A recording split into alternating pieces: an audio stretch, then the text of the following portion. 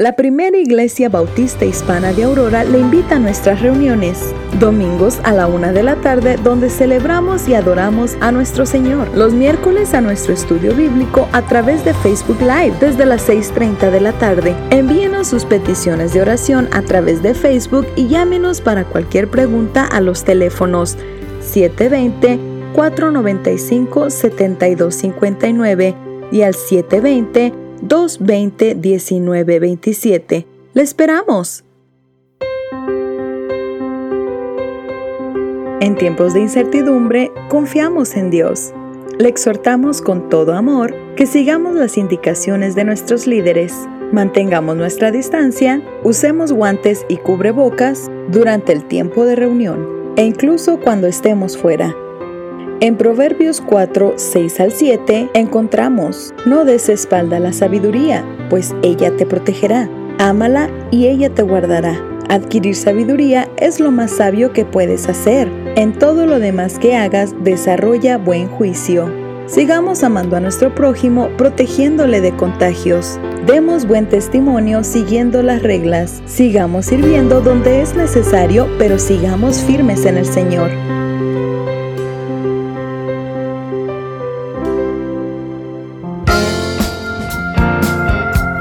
Bienvenidos al podcast de Primera Iglesia Bautista Hispana de Aurora. Prepare su corazón para escuchar la palabra de Dios. Recuerde seguirnos en Facebook como Primera Iglesia Bautista Hispana de Aurora. Oramos que el siguiente tiempo sea de bendición para usted y los suyos.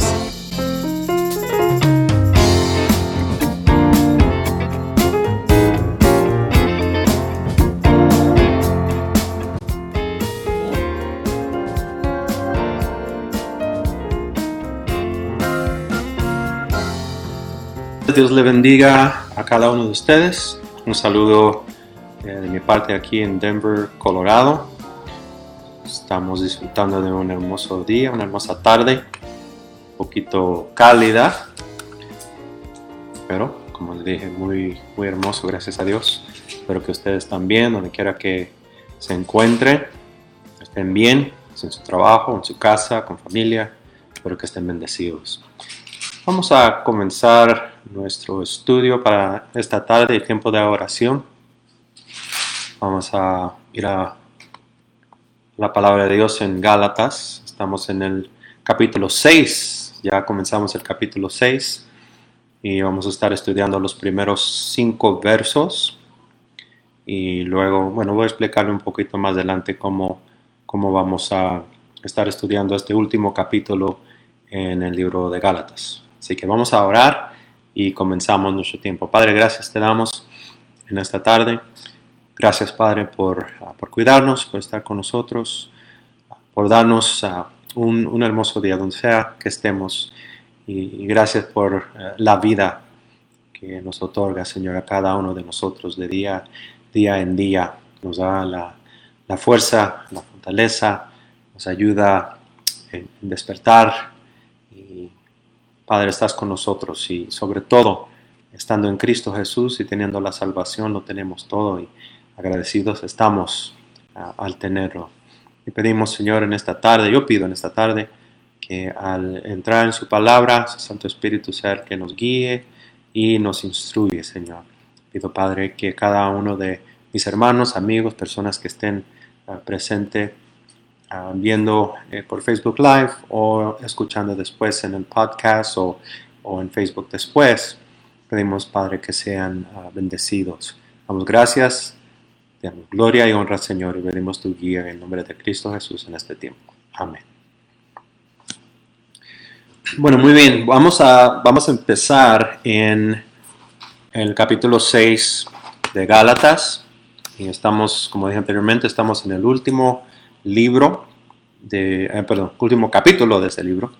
Y este capítulo va muy directo al grano con respecto a cómo nosotros, como hijos de Dios, como cristianos, como hermanos en Cristo, como personas que otra vez decimos ser hijos de Dios, debemos de comportarnos. El capítulo 5 nos habló directamente a cómo debemos de entender nuestras vidas con respecto a las obras de la carne y el fruto del Espíritu. Capítulo 6 nos va a hablar de cómo nosotros debemos de tratar a nuestros hermanos en la fe, los primeros 5 versos, y luego después va a hablar de cómo nosotros debemos de tratar con los bienes que Dios nos da. Y obviamente más adelante vamos a hablar de eso. Hoy nos vamos a enfocar en lo que es el título del estudio de esta tarde, la corrección de un hermano. Y cuando hablamos de la corrección de un hermano, creo que hay un malentendido en muchas personas. Digo esto porque hay muchos que piensan o creen, lo he oído, lo han dicho, de que la corrección de otro hermano o un hermano en la iglesia es trabajo o obra del pastor. El pastor es el que debe de hacerlo. Y hasta cierto punto sí, es cierto, pero como vamos a ver, es también la obra y es más, es algo que Dios nos manda a cada uno de nosotros como hermanos en Cristo a tener una parte muy activa, una parte muy directa en hacerlo. ¿Okay? So vamos a hablar de eso en esta tarde. Así que una de las cosas más difíciles para un creyente, como dije anteriormente, es la corrección de un hermano en la fe. ¿Sí? Mucha sabiduría se necesita mucha oración y es muy necesario para poder tener y alcanzar a esta persona con humildad, y eso es muy requerido para tal persona que va a tratar con alguien de este modo, ¿sí? O en este caso. Y como vamos a ver en los versos siguientes, el corregir a otros es algo que Dios, como dije anteriormente, es algo que Él ordena que nosotros hagamos. Y vamos a mirar varios versos, como siempre, y otra vez, como le digo, si tienen algo con qué escribir, algo con qué anotar, por favor, téngalo a la mano para poder tomar notas, tomar los versos y después estudiarlos. Y igualmente, como siempre les digo, si hay alguna pregunta o comentario que quieran hacer, siéntase libre en hacer el comentario o la pregunta, ¿okay? Y otra vez, si no la pueden hacer aquí en vivo, pueden hacerla después y siempre la voy a ver, así que puedo contestarles en algún momento, o cualquier momento, ¿okay? Y entonces vamos a ir adelante y como dije, vamos a ver esto en los versos que vamos a leer en un momento. Y es por esto que es tan importante que nosotros como creyentes no seamos orgullosos o envidiosos y que no nos deleitemos en provocar a otros. Hablamos de esto un poquito las semanas anteriores. Y otra cosa es que debemos de continuamente exhibir o vivir en el fruto del Espíritu que mora en nosotros, que está en nosotros. Es algo muy importante, lo recalcamos bastante. De hecho, en los versículos con los que Pablo cerró en el capítulo 5, él comparó las obras de la carne con el fruto del Espíritu. Y llegando a su conclusión, él dijo que todos los cristianos, todos los cristianos, si eres un verdadero cristiano, eres un verdadero creyente, hay que vivir nuestras vidas guiadas por el Espíritu Santo, viviendo en el fruto del Espíritu. Es algo que recalcó bastante y igualmente cuando estuvimos estudiando yo también lo mencioné bastante. Y todavía, porque es parte de lo que es nuestra vida en Cristo, nuestra vida espiritual. ¿Sí? Pero ¿qué quiere decir el vivir una vida llena del fruto del Espíritu? Es una buena pregunta. ¿Qué quiere decir el vivir una vida llena del fruto del Espíritu? ¿Cuál es el significado de vivir una vida caracterizada por el fruto? Y si recuerdan el fruto del Espíritu, ¿qué es? Amor, gozo, paz, paciencia, benignidad, bondad, fe o fidelidad, mansedumbre y dominio propio. ¿Sí? En el capítulo 6, Pablo decepciona a aquellos que piensan que el vivir una vida llena del Espíritu tiene un significado místico, ya que él apunta de nuevo que el vivir en el Espíritu es algo objetivo y es muy pertinente en nuestras vidas. Cuando dice algo místico, muchos cristianos, muchos hermanos en distintas denominaciones piensan que si el Espíritu Santo, si no hay, si el Espíritu activo no está presente, es que no está ahí, no estamos viviendo en el Espíritu, el fruto del Espíritu no está ahí. Y eso no es cierto, eso no es cierto. Nosotros tenemos el Espíritu Santo en nosotros y tenemos el fruto del Espíritu que nos trae, y los acabo de nombrar. Y nuestra vida, como dije anteriormente en el estudio pasado y antepasado, que nuestra vida tiene que ser ejemplar en ese caso. O sea, todo el fruto del Espíritu está en cada cristiano y debe de vivir su vida a través del fruto. Y no es solamente una cosa, es otra cosa, bueno, varias cosas, ¿verdad? Como lo mencioné anteriormente. Cuando hablamos de vivir en el Espíritu, el andar en el Espíritu, el estar lleno del fruto del Espíritu, se hace evidente en nuestras vidas. O sea, la gente lo ve y se dan cuenta, ¿verdad? Hasta lo escuchamos de vez. No sé si alguien que no conoce al Señor, un amigo, hermana, lo que sea, familiar, le ha dicho, eres diferente, eres distinto. ¿Qué es lo que tú tienes, verdad? Siendo un hijo de Dios. Ellos saben que somos cristianos, pero realmente no saben totalmente lo que nosotros como hijos de Dios estamos viviendo, lo que tenemos en nosotros, que es el fruto del Espíritu. Entonces, cuando nosotros vivimos nuestras vidas de esta forma, es evidente en nuestras vidas, por medio de cómo nosotros conducimos nuestras relaciones con otros. Esto es algo muy importante, hermanos, amigos, muy importante, que cómo yo trato a otras personas o personas, ¿verdad?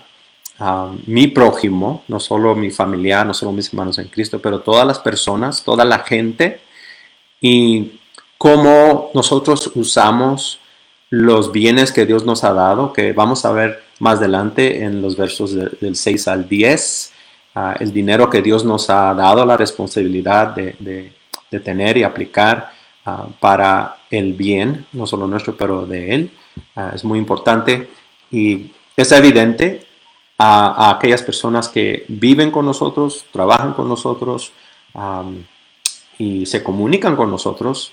Se dan cuenta de cómo nosotros no solo tratamos a la gente, pero tratamos a las cosas que tenemos de parte de Dios. ¿Okay? Ahora, Pablo, ciertamente, él nos enseña que la espiritualidad no se mide de una manera mística, ¿okay? Esotérica o algo que tengo que sentir, no, sino que se mide de una manera objetiva por medio de nuestra obediencia en estas áreas. Vamos a la palabra, vamos a Gálatas, el capítulo 6, vamos a leer los versos del 1 al 5. Espero que ya tenga abierta la palabra de Dios a estos versos, Gálatas 6, 1 al 5. Vamos a leerlo, dice, hermanos, si alguno fuere sorprendido en alguna falta, vosotros que sois espirituales, restaurarle con espíritu de mansedumbre, considerándote a ti mismo, no sea que tú también seas tentado. Sobrellevad los unos las cargas de los otros y cumplid así la ley de Cristo. Porque el que se cree ser algo, no siendo nada, a sí mismo se engaña. Así que cada uno somete a prueba su propia obra y entonces tendrá motivo de gloriarse solo respecto de sí mismo y no en otro. Porque cada uno llevará su propia carga. Estos son los versos del 1 al 5. Y voy a advertirles, hermanos, desde ahorita que no vamos a tocar todo el tema, ¿ok? Y más adelante, este tema, hermano, lo voy a decir, es un tema muy profundo, ¿ok? Y quiero tratarlo de una manera muy cuidadosa, quiero tratarlo de una manera profunda. ¿Por qué? Porque este capítulo es muy importante para la vida de cada creyente, de todo creyente. ¿Okay? Y es muy importante que nosotros como hermanos, como hijos de Dios, como cristianos, entendamos qué es lo que qué es lo que Dios nos está enseñando a través de Pablo en este capítulo. No sé cuántos de ustedes lo han leído en algún momento y tal vez nomás lo leyeron, ¿no? No se sentaron a meditar. ¿Qué es lo que Pablo está diciendo aquí? ¿Qué es lo que Dios me está diciendo con respecto a cómo es que yo debo de tratar a un hermano? No es nada más como tratamos a un hermano, porque se trata de muchas más cosas, ¿sí? Si yo voy a tratar a un hermano, yo tengo que mirarme a mí primero, ¿sí? Yo tengo que estar seguro que yo estoy bien con Dios. Y también cuando yo vaya a tratar con este hermano, tengo que tener en mente la condición de esta persona, ¿okay? No solo en su pecado, pero la persona en sí. Entonces, hay algo que uno preguntaría, bueno, sí, ¿qué tal si yo no lo conozco? Si es un hermano nuevo en Cristo y me doy cuenta, ¿no? Vamos a tocar esto. Como le digo, es muy extenso, es muy profundo. Entonces, como le digo, este día, hoy en esta hora, no vamos a tocar todo, pero le prometo que sí lo vamos a hacer en las próximas semanas. Y primero Dios, creo que va a ser de mucha ayuda para nosotros. Ha sido para mí. Es algo que es muy importante en mi vida. Tener cuidado cómo trato a las demás personas, porque eso Dios lo ve y eso lo ven los demás también, es importante. ¿Okay? Entonces, vamos a tocar el primer punto que es de mucha importancia, ¿okay? y es el hecho de que el pecado existe en las vidas de los creyentes, y es una triste realidad, pero no obstante, es una realidad. Y le digo que lamentablemente muchos maestros, muchos pastores, muchas personas que enseñan la Biblia y predican, se han alejado de este punto del pecado. Y les voy a decir por qué en unos momentos, ¿okay? Pero es con este pensar que Pablo abre el capítulo 6 de Gálatas, ¿sí? Y debemos de tener en mente que el hombre, el ser humano, es pecador. Y el creer algo distinto o diferente en sí es un pecado. La Biblia nos enseña esto claramente y vamos a ver dónde dice la palabra que esto es cierto. Primera de Juan, capítulo 1, verso 8 y luego vamos a mirar el verso 10. Primera de Juan 1, verso 8 y luego el verso 10.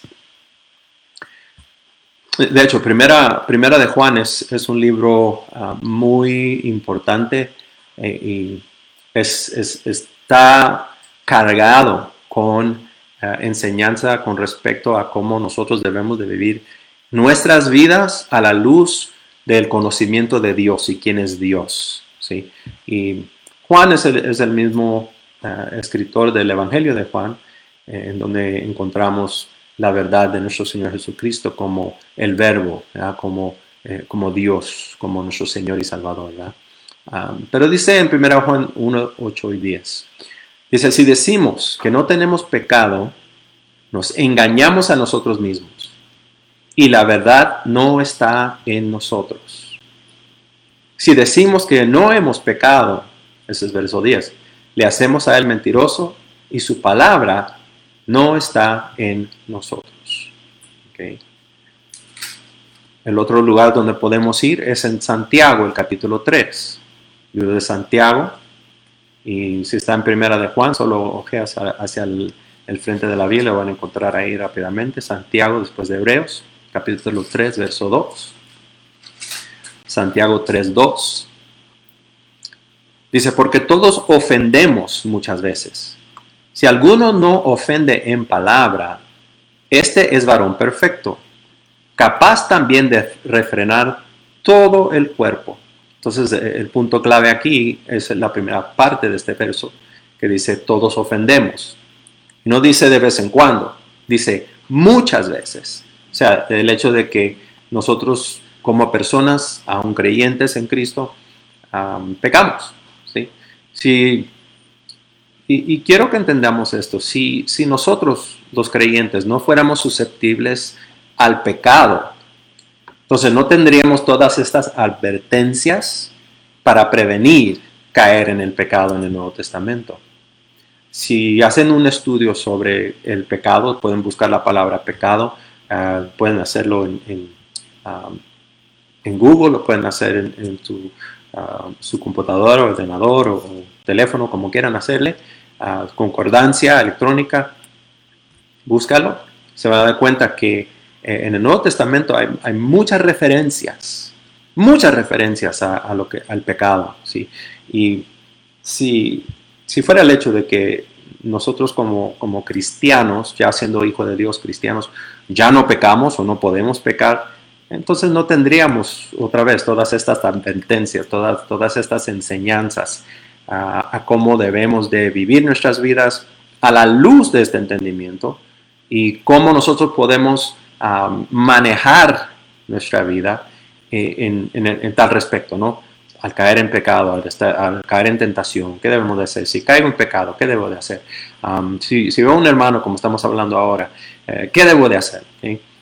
Todo esto Dios nos ha dado, esta enseñanza, ¿por qué? Porque es importante y vital para nuestras vidas como creyentes, ¿sí? Porque es evidente, es algo que es real en la vida de cada creyente. Y cualquier persona, lo voy a decir, cualquier persona, cualquier creyente, hijo de Dios, hija de Dios, que cree y dice o piensa que ya no peca o ya es, como quien dice,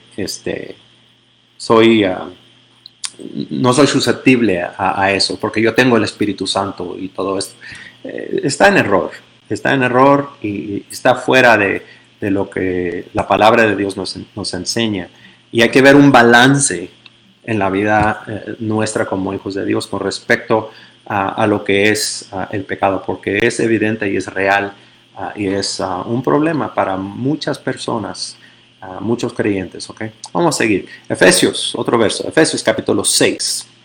Efesios 6, verso 11.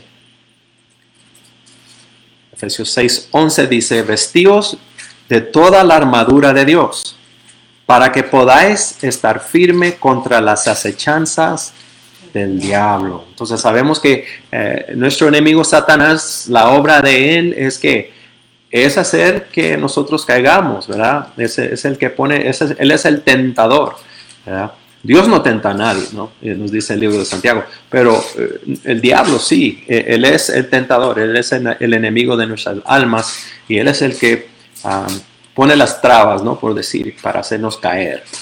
Si como cristianos, oigan bien, si como cristianos no sufriéramos del pecado, no necesitaríamos la armadura de Dios.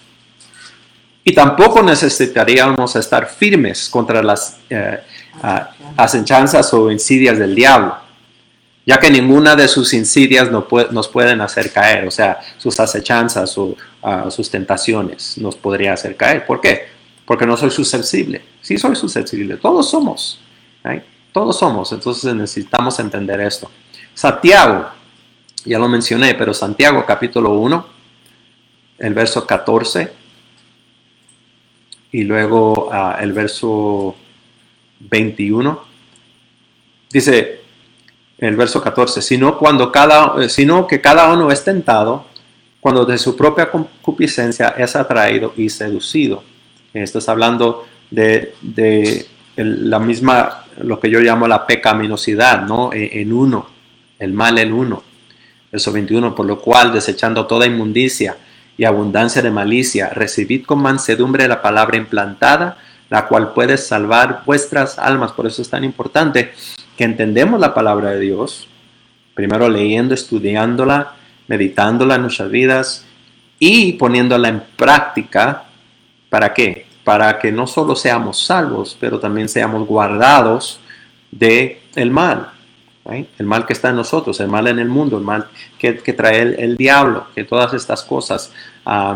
Y como dice el verso, hay que desechar la inmundicia, desechar la abundancia de malicia y recibir con mansedumbre, ¿right? La palabra implantada de la mansedumbre es fruto del Espíritu, ¿verdad? Hablamos de eso. Si como cristianos no sufriéramos del pecado, entonces Santiago nos advertiría que cada uno puede ser tentado. No nos hubiera advertido que cada uno puede ser tentado por su propia pasión. ¿Okay? Y no nos ordenaría que desecháramos toda inmundicia, si la capacidad para esta no quedará en cada uno de nosotros. Entonces, la capacidad de caer, la capacidad de ser arrastrado, la capacidad de caer en el pecado, todo lo tenemos. Y por eso otra vez, es algo que es evidente en la enseñanza de Pablo, es evidente como leímos en Santiago, es evidente en la Biblia, la palabra de Dios. Él nos enseña cómo nosotros podemos armarnos, cómo nosotros podemos vivir nuestras vidas al poder pelear contra del pecado que mora en nosotros. ¿Okay? Y como dije anteriormente, lo voy a decir otra vez, es lamentable que el pecado es muy real en la vida del creyente. Y cualquier persona que quiera cegarse a esto o ignorarlo o lo que sea, lo siento mucho por esta persona, por usted, si usted piensa así, porque es evidente y tenemos que ser realistas en nuestras vidas, ¿sí? No idealistas, porque son cosas que nos afectan y pueden afectar a los demás, como vamos a ver muy pronto en este estudio. Y es por esto que la santidad, ¿okay? La santidad es una meta que es muy importante para todos nosotros, los creyentes. ¿Okay? Nosotros como hijos de Dios, como creyentes, es muy importante que nuestra meta sea la santidad personal, ¿okay? Pero no solo personal, pero también la santidad en la iglesia, la santidad de nuestra congregación. ¿Okay? Y se ha dicho que el propósito principal del creyente es darle honor y alabanza a Dios. Y Dios solamente puede ser honrado y puede ser alabado por su gente, por su pueblo, cuando estos están siendo transformados en su carácter a ser más y más como el Señor. ¿Qué es lo que Dios quiere de nosotros? Dios quiere que nosotros seamos más como Cristo. Quiere que nosotros crezcamos espiritualmente, crezcamos en nuestro carácter para ser como Cristo, ¿sí? Y al ser como Él, ser como Él, hay que dedicar tiempo, hay que dedicar lo que es todo nuestro corazón y nuestra mente a ser como nuestro Señor. Y la palabra nos da toda la pauta para hacerlo porque tenemos el ejemplo de Él. No solo eso, sino tenemos el Espíritu Santo en nosotros. Y el Espíritu Santo es el que nos guía, nos ayuda, nos instruye, ¿no? Y nos da la manera de poder ser como nuestro Señor Jesucristo, porque es la meta de Dios para nosotros. ¿Okay? Ahora, a pesar que el ministerio del evangelismo es indispensable para la iglesia, la santidad es fundamental para todo ministerio. ¿Okay? La santidad, y estamos hablando de todos los ministerios. Usted dígame un ministerio en la iglesia y la santidad tiene que estar presente en cada uno de ellos. ¿okay? Desde el más importante, y no hay menos importante.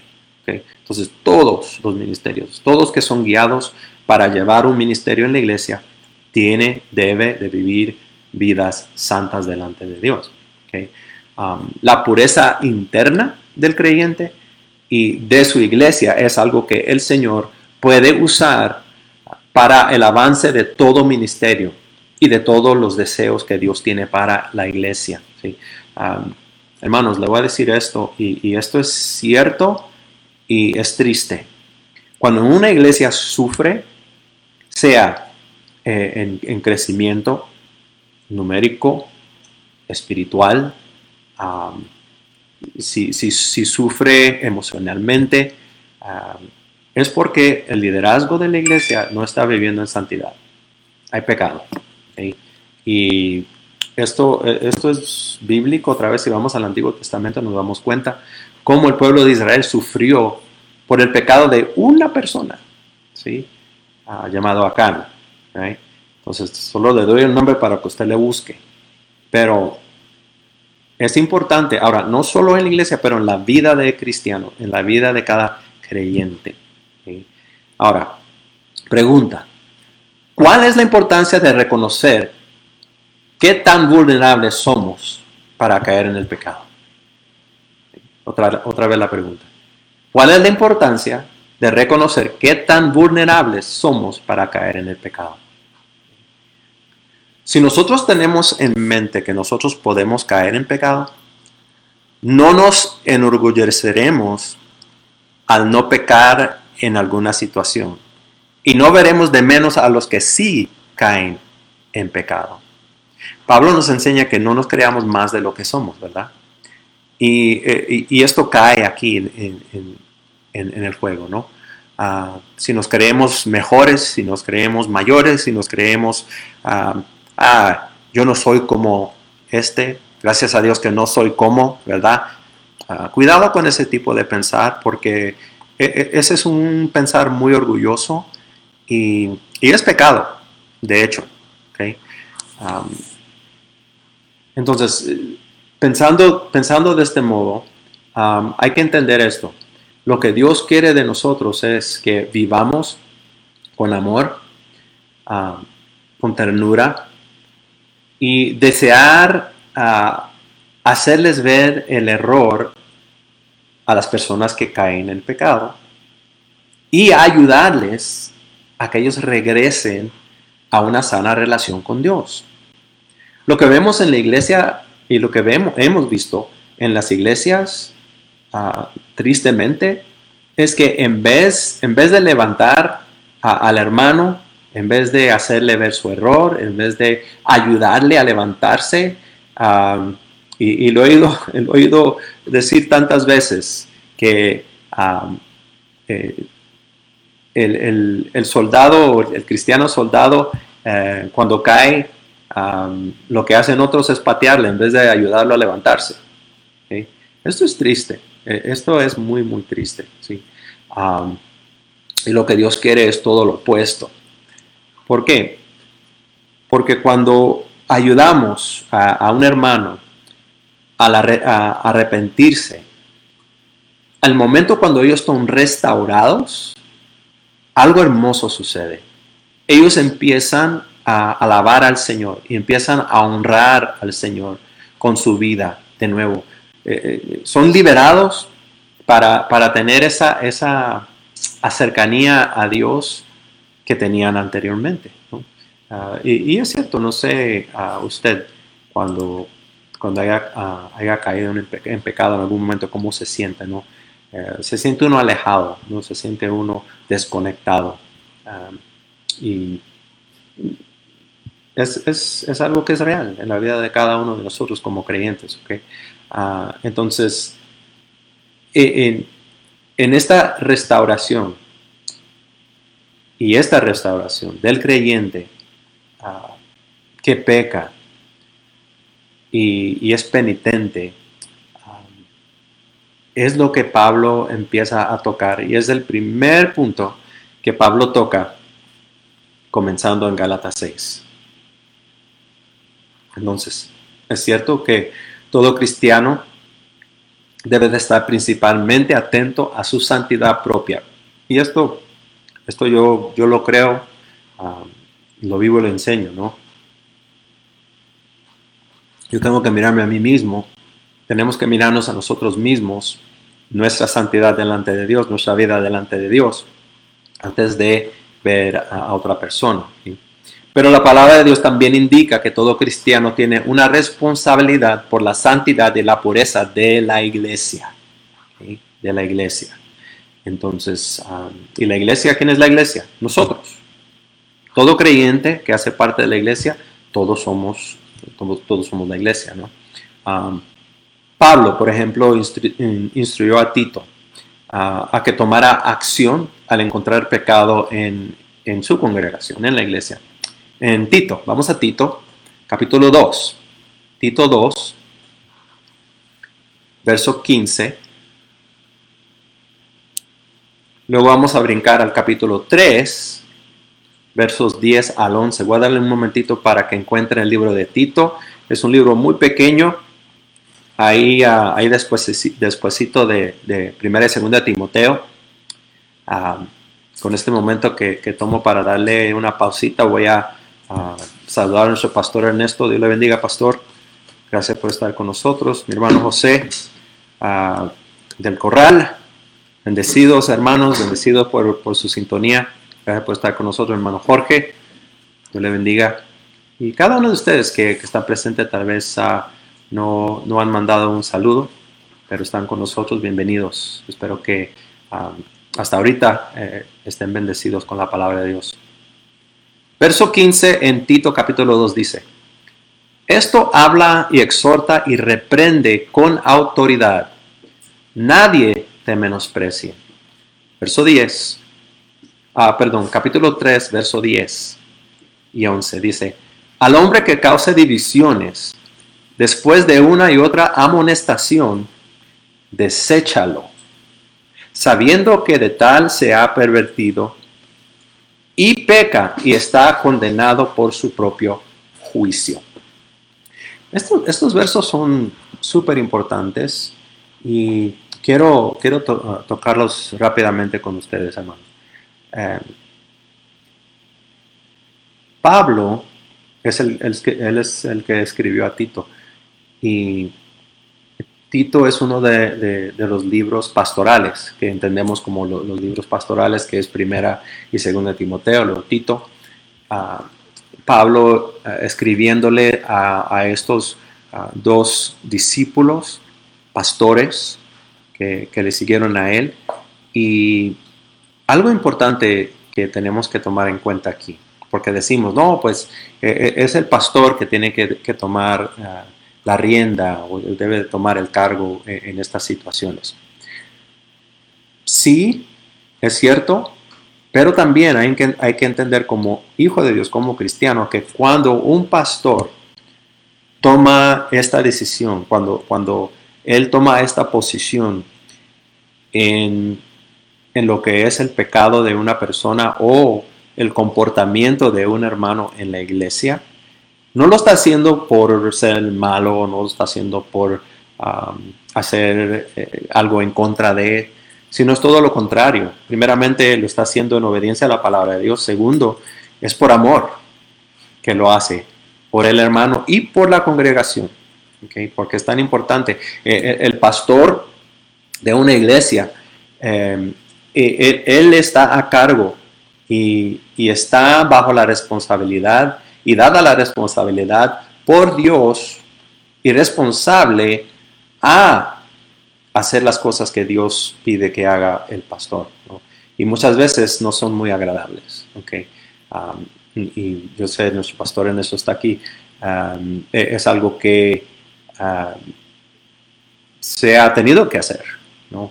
Y otra vez, no es muy agradable, especialmente cuando se trata de el crecimiento de la iglesia, el bienestar de los hermanos, especialmente cuando hay una persona que está obrando de manera que no es buena, ¿no? Que es en contra del crecimiento en la iglesia. Y ha sucedido Y no sé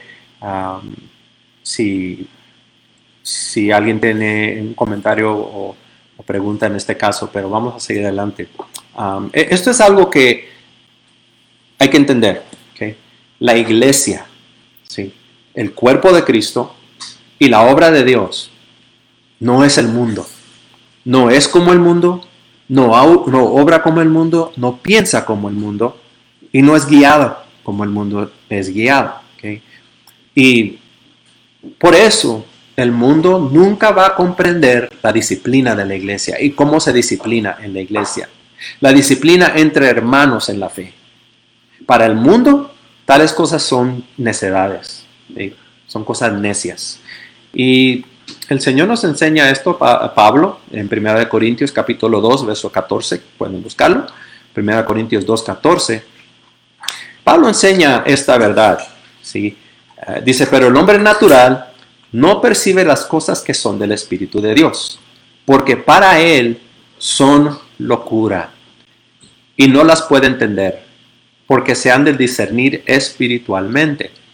Y esto es cierto, es la verdad. Cuando se habla de la palabra de Dios y cómo nosotros como cristianos, como pastores, como hermanos en Cristo, debemos de vivir y cómo vivimos y cómo tratamos el uno con el otro, el mundo no entiende esto de ninguna forma. ¿Sí? Es imposible. Y ya lo vimos en la palabra. ¿Por qué? Porque son cosas que solo se disciernen y se hacen a través del Espíritu Santo de nosotros. ¿Okay? Pero para un creyente, para un hijo de Dios, la disciplina es evidente. Y es evidencia del amor de Dios y de sus hermanos en la fe. Cuando una persona obra, otra vez, como dije anteriormente, cuando nosotros como pastores o como hermanos en Cristo, obramos en disciplina, o con disciplina hacia un hermano o en la iglesia de una manera u otra, lo hacemos por el amor a Dios y el amor a nuestro hermano en la fe. Y otra vez, el mundo no entiende esto, pero nosotros como cristianos hemos de entenderlo. El libro de Hebreos capítulo 12, del 11 al 14. Hebreos 12, 11 al 14. Y como siempre digo, hermanos, lo digo otra vez, yo les doy estos versos, yo saco del contexto del capítulo estos versos y lo pongo en contexto de lo que estamos hablando, pero siempre les pido, les amonesto, que hemos de tomar el tiempo para leamos los capítulos, ¿sí? Hay mucha tarea, mucho que se puede aprender. Si están apuntando los versos, yo sé que tal vez voy un poco rápido y es por el tiempo, pero gracias a Dios que este estudio está siendo grabado, ¿verdad? Está grabado en Facebook Live. Usted puede regresar a la página y tomarse su tiempo y parar el video y tomar los versos y escribir y leer todo lo que estamos hablando. Y como siempre les digo, lean los versos, leanlo en su contexto y también le doy toda la autoridad, hermano. Si usted ve o entiende de una manera que es distinta o diga, oh no, pero pastor, yo no creo que esto es correcto lo que estás diciendo.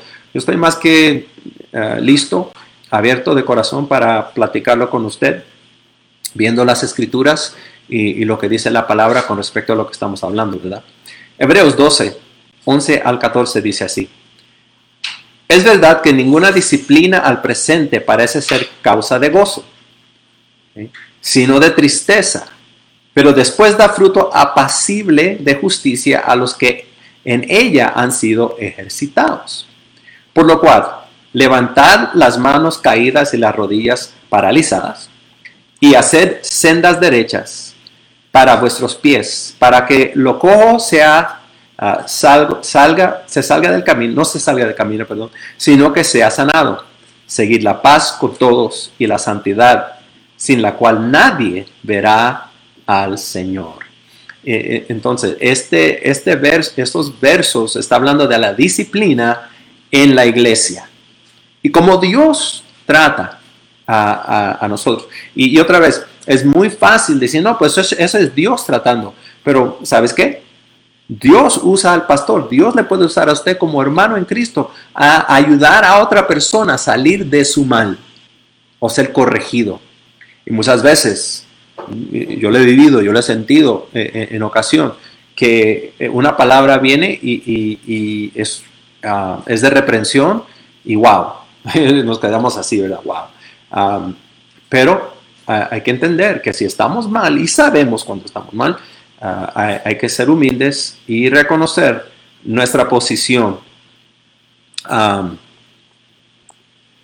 Y esto es que somos susceptibles otra vez al pecado, como dije, y al caer en pecado y al ser reprendido por ese pecado, cuando alguien se da cuenta, ¿sí? Es algo que debemos de entender que es lo que Dios quiere. ¿Okay? Y vamos a hablar un poquito más en detalle de eso en unos momentos. ¿Okay? Entonces, parte de la disciplina para un hermano que se niega a arrepentirse es la separación de la iglesia o la separación de ellos. ¿Okay? Otra vez, parte de la disciplina para un hermano que se niega a arrepentirse es la separación de ellos. ¿Okay? Pablo habla de esto en el libro de Tesalonicenses, segunda de Tesalonicenses 3:6. Apúntelo por ahí. Y luego vamos a leerlo, voy a dar un momento para que encuentre. Y mientras lo busca, Pablo, él trata muy seriamente con el hecho del pecado en la iglesia. ¿Okay? Y este es uno de los casos. Según Tesalonicenses 3:6, dice: pero os ordenamos, hermanos, en el nombre de nuestro Señor Jesucristo, que os apartéis de todo hermano que ande desordenadamente, y no según la enseñanza que recibisteis de nosotros. Aquí él está hablando aquí de separar. ¿Okay? Especialmente cuando esta persona o personas no se quieren arrepentir o quieren seguir en su pecado, no quieren entender que lo que están haciendo está mal. ¿Okay? Es importante también tener en mente que son los pecados de creyentes los que son tratados de esta manera. Recuerden lo que dije anteriormente, que el mundo no entiende cómo la iglesia trabaja o funciona en este caso. Es la iglesia que se debe mantener pura. Así que todo el que se asocie con la iglesia debe satisfacer el mismo criterio de la santidad. ¿Verdad? Todo hermano en Cristo, toda persona que se hace parte o viene a ser parte de la iglesia, debe de vivir según el diseño de lo que es la iglesia, de lo que es la estructura y el mandato de Dios a la iglesia. ¿Okay? Y eso es vivir en santidad. No hay otra cosa. Los que están fuera de la iglesia, no siendo creyentes, están viviendo en sus pecados y están viviendo de la manera que para ellos es natural. ¿Sí? Si se acuerdan, estábamos hablando de esto hace una semana, ¿no? Con respecto al pecado. El mundo está esclavizado al pecado. Es su naturaleza. El hombre por naturaleza es pecador. Y nosotros como cristianos es igual, ¿verdad? Pero la diferencia para nosotros es que hemos sido salvos, hemos sido sanados, hemos sido liberados, estamos en Cristo ahora. Y no es natural ahora para nosotros. Ahora lo natural para nosotros ahora es la santidad, es vivir en la santidad, es seguir la santidad. Porque ahora tenemos la capacidad de hacerlo. Una persona que no es creyente no la tiene. ¿Sí? Lo que ellos necesitan es oír y responder al evangelio y ser salvos. Es lo que necesita el mundo, ¿verdad? Entonces, la corrección de su pecado no es algo que todavía pueden comprender, hablando del mundo, porque no han reconocido su pecado o han reconocido a Cristo como su Salvador y su Señor. Pero nosotros como cristianos, como hijos de Dios, sí. ¿Okay? Primera de Corintios, capítulo 5. Primera de Corintios 5, 9 al 13. Vamos a tocar estos versos ahora. Primera de Corintios 5, 9 al 13.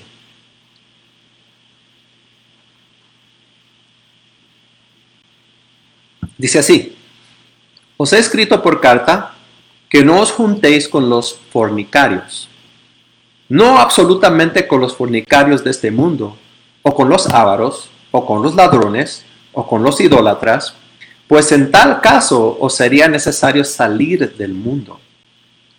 Más bien os escribí que no os juntéis con ninguno que llamándose hermano, oigan esto, y ahorita voy a hacer un hincapié sobre nuestro Señor Jesucristo. ¿Okay? Llamándose hermano, fuere fornicario, o avaro, o idólatra, o maldiciente, o borracho, o ladrón, con el tal ni aún comáis. Porque ¿qué razón tendría yo para juzgar a los que están afuera? ¿No juzgáis vosotros a los que están dentro? Porque a los que están afuera Dios juzgará. Quitad pues a ese perverso de entre vosotros. Esa es una palabra muy, muy fuerte. Y Pablo no está hablando de inconversos, él está hablando de cristianos. ¿Sí? Y él está diciendo, él hace una distinción. Así como nuestro Señor hace una distinción, hizo una distinción, y aún en su tiempo, y dije que va a ser un hincapié a nuestro Señor Jesucristo, él estuvo con pecadores. Es más, lo criticaron porque él anduvo con pecadores, con borrachos, con personas que no eran creyentes o no eran judíos, ¿verdad? En ese tiempo. Y a él lo criticaron. ¿Por qué? Porque él anduvo con pecadores. Pero él no era. Aquí Pablo está hablando de hermanos en la fe que andan como los incrédulos, viven como los incrédulos, viven en este pecado. Y mira lo que dice. Dice, con el tal ni aún comáis. Entonces, él habla de juzgar al que está adentro, no el que está afuera. Aquí hay que hacer la distinción. ¿Quién es el que está adentro? ¿Y qué es el adentro del cual Pablo está hablando? El adentro que él está hablando es de la iglesia. El de afuera que está hablando es de el inconverso o la persona incrédula que no cree o no ha creído en Cristo. ¿Sí? Entonces, él dice, ¿no juzgáis vosotros a los que están adentro? Hace la pregunta. Seguro que juzgamos los que están adentro. Dice verso 13, porque los que están afuera, ¿quién los va a juzgar? Dios. Dios. Entonces él dice, quitad pues a este perverso de entre vosotros. Y como le dije anteriormente, lean el contexto de este capítulo. Se van a dar cuenta de lo que está pasando aquí. ¿Okay? No se los voy a dar. Yo quiero que ustedes lo lean. ¿Right? Entonces, la disciplina en la iglesia debe ser algo que se debe practicar aún con los líderes de la iglesia. Es más, estos, hablando de los líderes, deben de esperar ser examinados aún más detalladamente en todo lo que hacen y dicen. ¿Okay? Entonces, uno como pastor, uno como maestro, una persona que está dirigiendo un ministerio en la iglesia, acuerden que estaba hablando de la santidad de los ministerios y no estoy hablando del ministerio en sí, estoy hablando del ministro. ¿Okay? Y este es otro estudio, ¿no? Con respecto a que cada ministerio tiene un ministro, pero con respecto a lo que estábamos hablando, cada ministro debe de vivir en santidad. ¿Okay? Hay que vivir en santidad. Hay que vivir apegado a Dios, pidiéndole a Dios perdón por los pecados, viviendo nuestras vidas de tal manera que honramos a Dios en todo lo que pensamos, hacemos y hablamos. ¿Ya? Es importante. ¿Sí? Primera de Timoteo capítulo 5 versos 19 al 20. Primera de Timoteo 5, 19 al 20. Dice así. Contra un anciano no admitas acusación, sino con 2 o 3 testigos. A los que persisten en pecar, repréndelos delante de todos, para que los demás también teman. Jesús, nuestro Señor, anticipando lo que el pecado causaría en la iglesia, Él estableció el método de disciplina para la restauración de un hermano que cae en el pecado. Y usted diría, bueno, ¿cuál es esa? Bueno, se la voy a dar. Mateo capítulo 18, versos 15 al 20. Mateo 18, 15 al 20.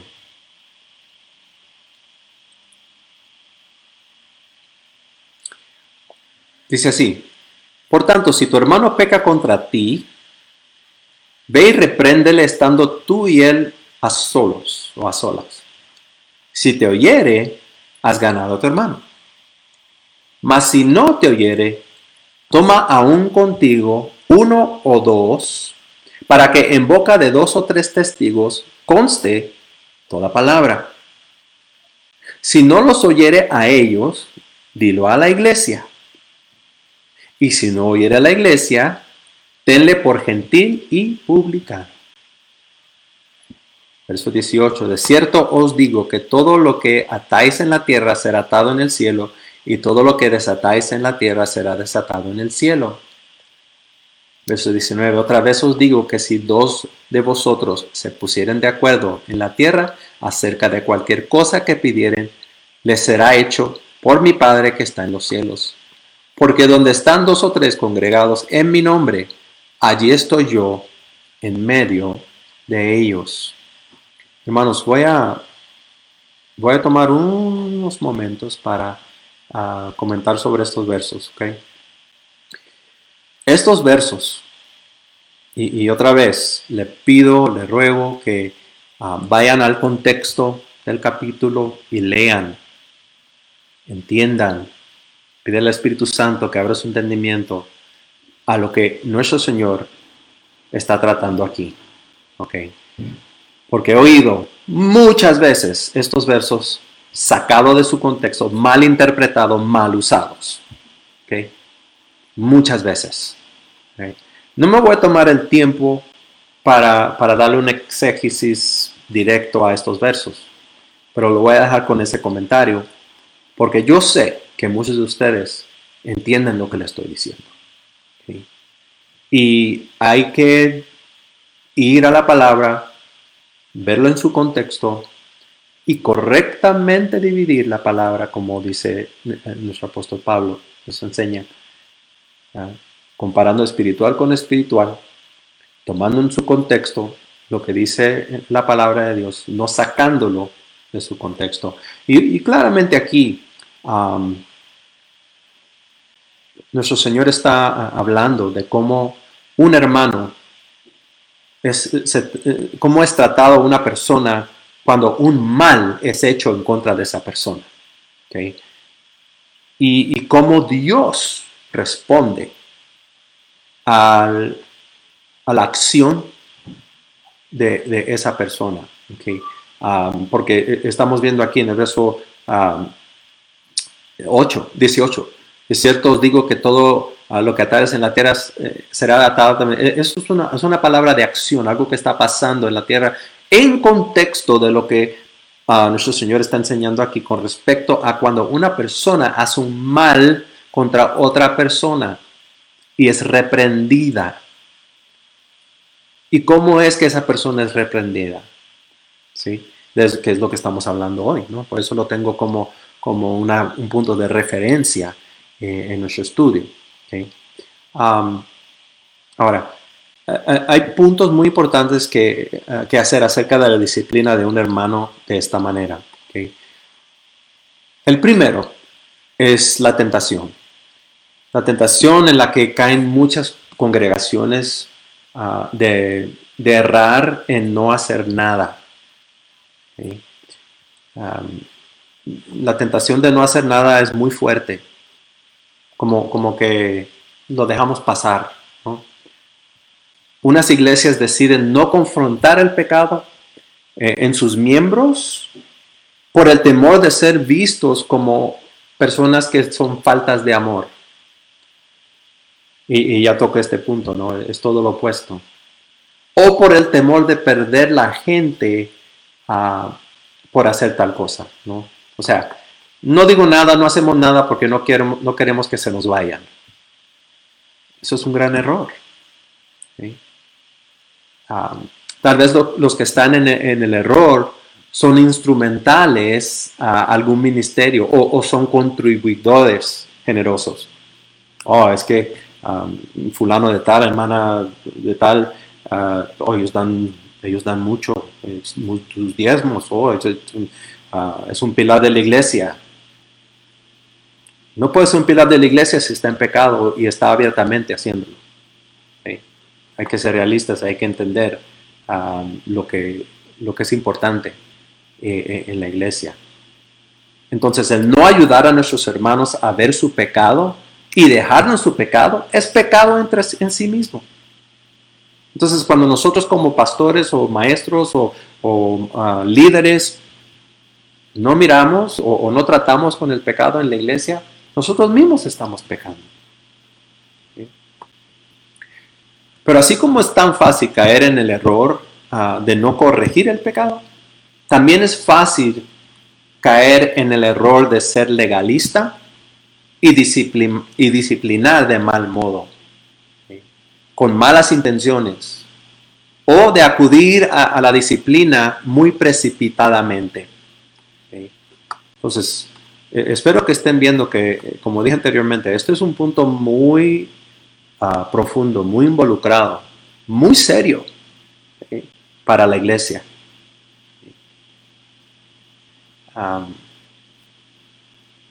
Y es algo que lo que hace el caer en este error tan fácil es el sentimiento del orgullo que le es tan natural al hombre. ¿Sí?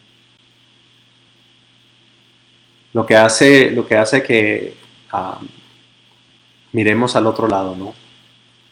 Y efectivamente, hasta que no podamos entender y saber que el ser o hacer las cosas orgullosamente es pecado, no podemos ver o poder ver cómo los otros, hablando de las personas que pecan o caen en pecado, deben de ser tratadas. ¿Okay? No podemos ser orgullosos en este caso, ¿no? Entonces es mucho más fácil ver el pecado en otros que el pecado en nosotros mismos. ¿Okay?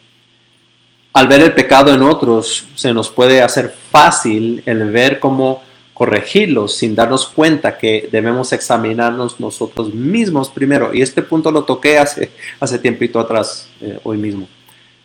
Y estar seguros de nuestra propia pureza para poder ayudar a nuestros hermanos.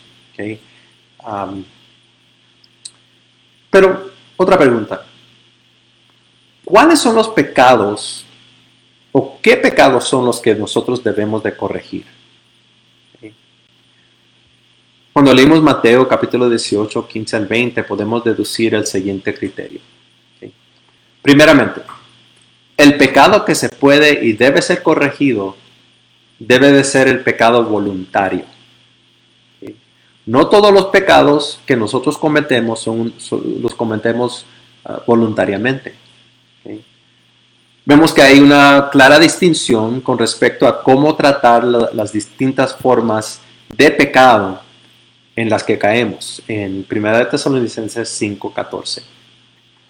Primera Tesalonicenses 5:14 dice así: también os rogamos, hermanos, que amonestéis a los ociosos, que alentéis a los de poco ánimo, que sostengáis a los débiles, que seas paciente para con todos. De acuerdo a este verso, a los débiles los debemos ayudar a no pecar, porque si hay cristianos débiles, si hay personas que necesitan la ayuda en esto. A los que están desalentados, les debemos dar ánimo para que disfruten de su vida en Cristo. ¿Okay? Pero a los que son indisciplinados o ociosos, como leemos en la Reina Valera, esta es la versión que estoy usando, a estos debemos de amonestar. Alguien que es ocioso es alguien que no tiene uso ni ejercicio para aquello a lo que está destinado. Un creyente, un hijo de Dios, que profesa ser hijo de Dios, ¿cuál es su destino? ¿A qué está destinado? Pues a la obediencia. Es a la obediencia al Señor y a Dios. Pero el ocioso o el indisciplinado no está poniendo en práctica su obediencia. ¿Okay? Entonces, esta es una persona rebelde y es una persona ingobernable. ¿Okay? Cuando una persona sabe la verdad de la palabra de Dios y aún así decide desobedecerla, no hay otro recurso más que la disciplina. Es muy importante darnos cuenta, y igual de importante a la disciplina del pecador, es la paciencia que debemos de tener con todos los hermanos. ¿Okay? Es importante. Igual a la disciplina de un pecador es la paciencia. Y cómo debemos de tratar a todos los hermanos. Como ya hemos visto, la paciencia es uno de los elementos característicos del fruto del Espíritu, ¿verdad? La paciencia es parte del fruto del Espíritu que todos llevamos. ¿Right? Segundo, el pecador debe de ser, ha de ser una obra específicamente prohibida en la Biblia. ¿Okay? O sea, la persona que peca o el pecado hecho debe de ser algo que específicamente es pecado. Dios dice en su palabra que es pecado. Bueno, lo tratamos, ¿no? Primera de Corintios 5, 9 al 13. Primera de Corintios 5, 9 al 13. Dice, si os he escrito por carta, que no os juntéis con los fornicarios. No absolutamente con los fornicarios de este mundo, o con los ávaros, o con los ladrones, o con los idólatras, pues en tal caso os sería necesario salir del mundo. Más bien os escribí que no os juntéis con ninguno que llamándose hermano fuere fornicario. Y esto es importante, ¿viste?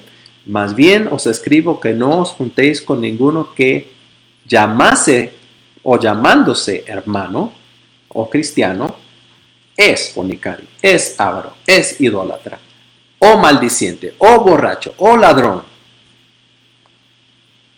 Con el tal ni aun comáis. Creo que es muy claro, ¿no?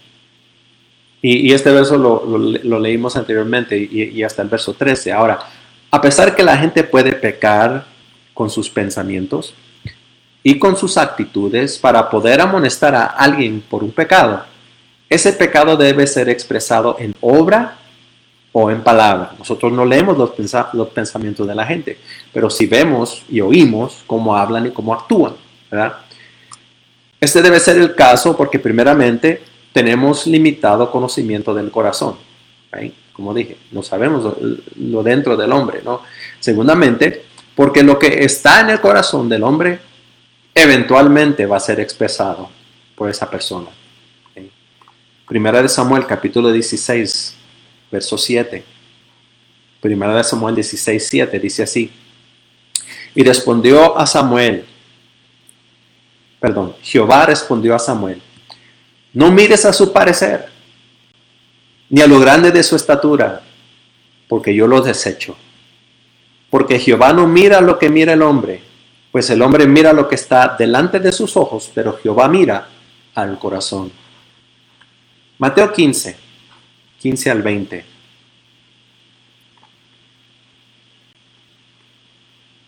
Ya voy terminando por esta noche, hermanos.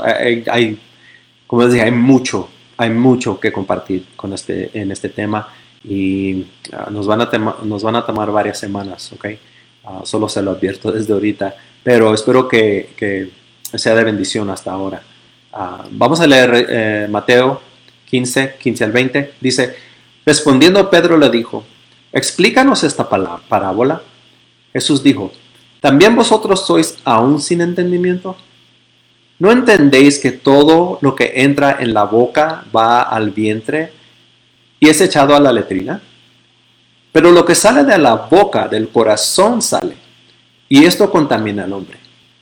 Porque del corazón salen, oigan bien, los malos pensamientos, los homicidios, los adulterios, las fornicaciones, los hurtos, los falsos testimonios, las blasfemias.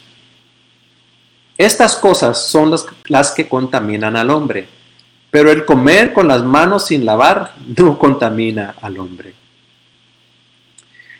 Otra vez, me río porque conozco el contexto y da risa, ¿no? Porque vayan al contexto, se van a dar cuenta porque es un pensamiento de estos hombres que comiendo con las manos sucias y no lavándose las manos contaminaban, ¿no? Y el Señor les corrigió de una manera muy fuerte. ¿Sí? De modo que las áreas de la conciencia están excluidas para la disciplina. ¿Okay? Sí, como uno siente, como uno actúa, pero como uno piensa, ¿no? Lo de adentro, es algo que es difícil para poder disciplinar, pero al actuarlo, al salir en acción, en palabra, es donde nosotros debemos de entender y actuar, ¿no? A la par de lo que sería el pecado, ¿no? Especialmente si es en contra de un hermano o la iglesia o en la iglesia. ¿Okay?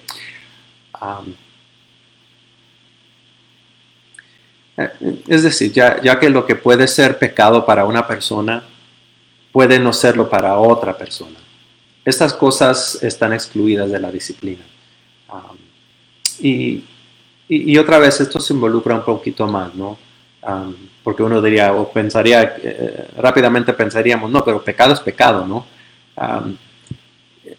Sí, pero hay cosas que no caen en esa área y una persona puede pensar de una forma, otra persona puede pensar de otra forma y los dos están no en error, ¿no? Por ejemplo, un hombre puede sentir una convicción que el Señor no aprobaría de que él viera cierto tipo de programa en la televisión. Y por tanto, para esta persona, el ver ese tipo de programa sería pecado. ¿Right? Pero esta persona no puede confrontar a un hermano que si ve este tipo de programa, pero quien no siente la convicción por el Señor no aprueba que él haga eso. Entonces, todo depende, ¿no? Esto es algo que no influye directamente. ¿Right?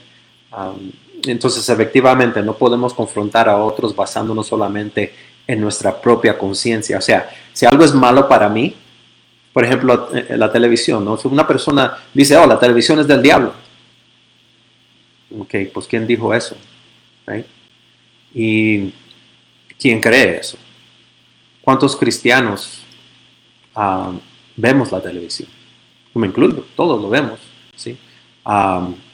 Entonces, voy a dejarlo con una última porción de la Biblia y vamos a terminar por hoy.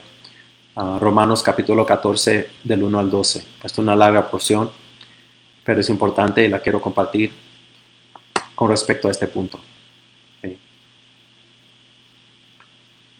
Es lo que dice. Romanos 14, 1 al 12. Dice, recibir al débil en la fe, pero no para contender sobre opiniones. Porque uno cree que se ha de comer de todo. Otro que es débil, come legumbres. El que come no menosprecia al que no come, y el que no come no juzgue al que come, porque Dios le ha recibido. ¿Tú quién eres que juzgas al criado ajeno? Para su propio Señor está en pie o cae, pero estará firme. Porque poderoso es el Señor para hacerle estar firme. Verso 5. Uno hace diferencia entre un día y día. Otros juzga iguales todos los días. Cada uno esté plenamente convencido en su propia mente. Verso 6. El que hace caso del día, lo hace para el Señor, y el que no hace caso del día, para el Señor no lo hace. El que come para el Señor come, porque da gracias a Dios. Y el que no come para el Señor no come, y da gracias a Dios. Porque ninguno de nosotros vive para sí, y ninguno muere para sí. Pues si vivimos para el Señor vivimos, y si morimos para el Señor morimos. Así pues que sea que vivamos o que muramos, del Señor somos. Verso 9. Porque Cristo para esto murió y resucitó, y volvió a vivir, para ser Señor así de los muertos como de los que viven. Verso 10. Pero tú, ¿por qué juzgas a tu hermano? O tú también, ¿por qué menosprecias a tu hermano? Porque todo comparecemos ante del tribunal de Cristo. Porque está escrito, vivo yo, dice el Señor, que ante mí se doblará toda rodilla y toda lengua confesará a Dios. De manera que cada uno de nosotros dará a Dios cuenta de sí. Poderosa palabra, hermanos. Poderosa palabra. Último pensamiento de por hoy. De modo que aunque no debemos disciplinar a una persona por ver algún programa de televisión, sí debemos de disciplinar a alguien por robarse la televisión. Ya que la Biblia sí habla y nos enseña que el robar es pecado. Pensando de esta manera, vemos que las áreas de justicia o rectitud personal también se van a excluir de la disciplina. Por ejemplo, no podemos por ejemplo, disciplinar a una persona por no ser amoroso. ¿Sí? Simplemente porque todos estamos faltos en el área del amor y estamos en distintas etapas de nuestra madurez o nuestro desarrollo espiritual. Pero no obstante, a pesar de esto,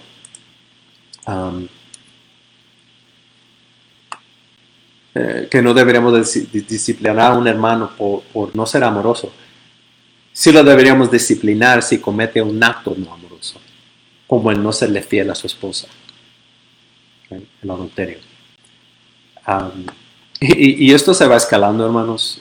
Tengo mucho más que compartir, pero ya me ha pasado de la hora y quiero tomar un momento para nuestro tiempo de oración. No sé si hay alguna pregunta, y como les dije, este tema es muy profundo, muy extenso, muy rico, y quiero tomar el tiempo debido para desglosarlo bastante bien, para que lo entendamos. Espero que hasta ahorita haya sido de bendición y bien entendido, ¿no? Si no, como siempre les digo, hermanos, no se vayan con su pregunta, haga la pregunta.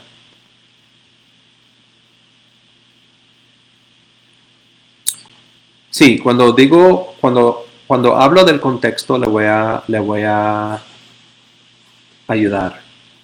Por ejemplo, acabo de leer Romanos capítulo 14, versos del 1 al 12. ¿Okay? En su Biblia,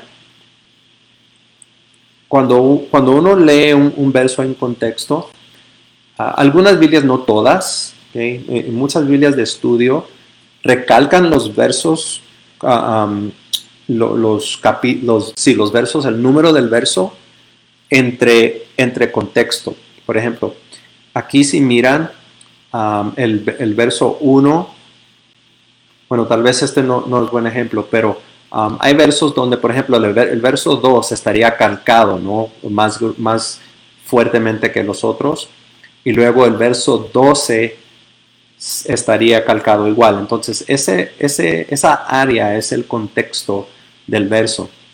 Para entenderlo un poquito mejor, cuando estás leyendo la palabra de Dios, el contexto es todo lo que cae en el mismo pensamiento del verso. Porque puede ser un capítulo donde uno está leyendo y hay diferentes contextos. No está hablando de una cosa, luego habla de otra cosa. Entonces, cuando estamos hablando del contexto del texto, estamos hablando del pensamiento adentro de ese texto.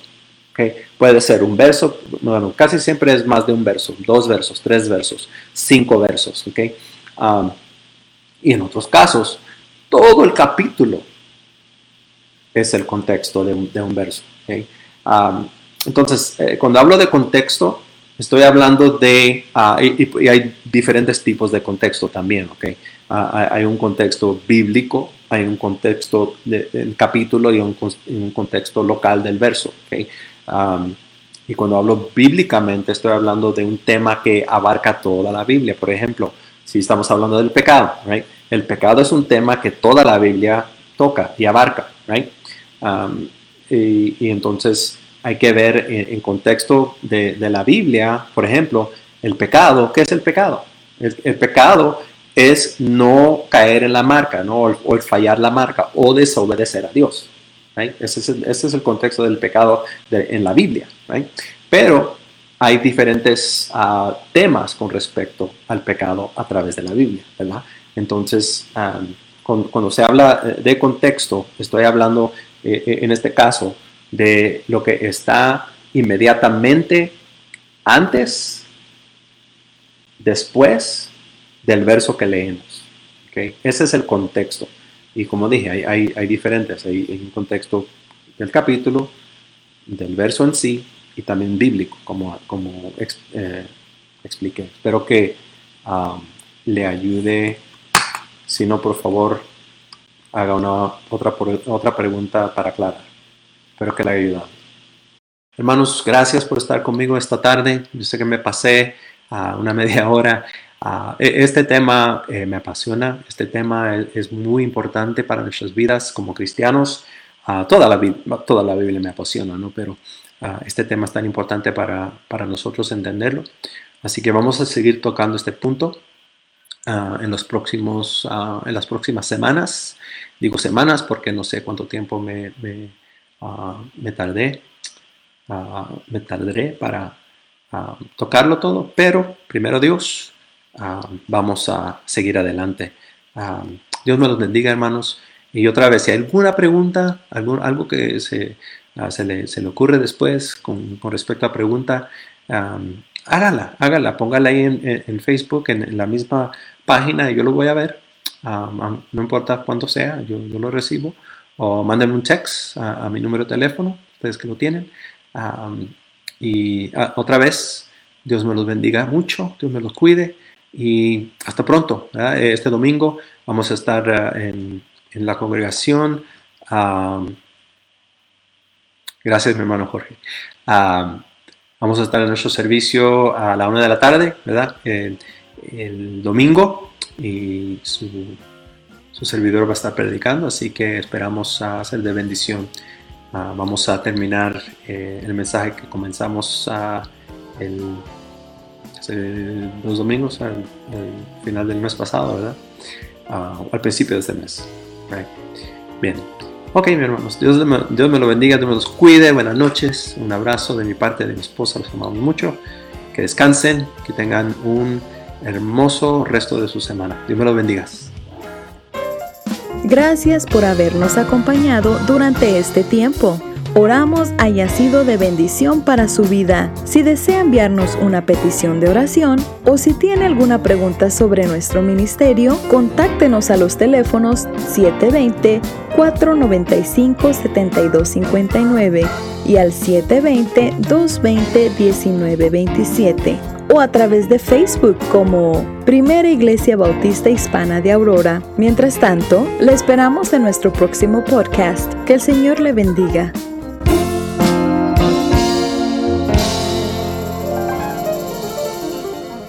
Primera Iglesia Bautista Hispana de Aurora le invita a leer la Biblia en un año.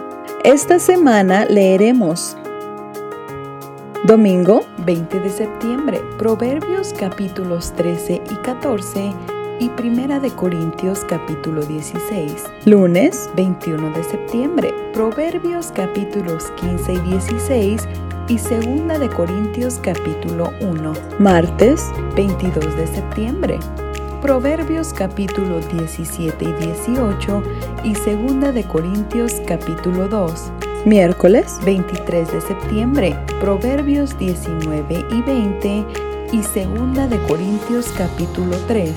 Jueves 24 de septiembre, Proverbios capítulos 21 y 22 y 2 de Corintios capítulo 4. Viernes 25 de septiembre, Proverbios capítulos 23 y 24 y 2 de Corintios capítulo 5. Y sábado 26 de septiembre, Proverbios capítulos del 25 al 27 y 2 de Corintios capítulo 6.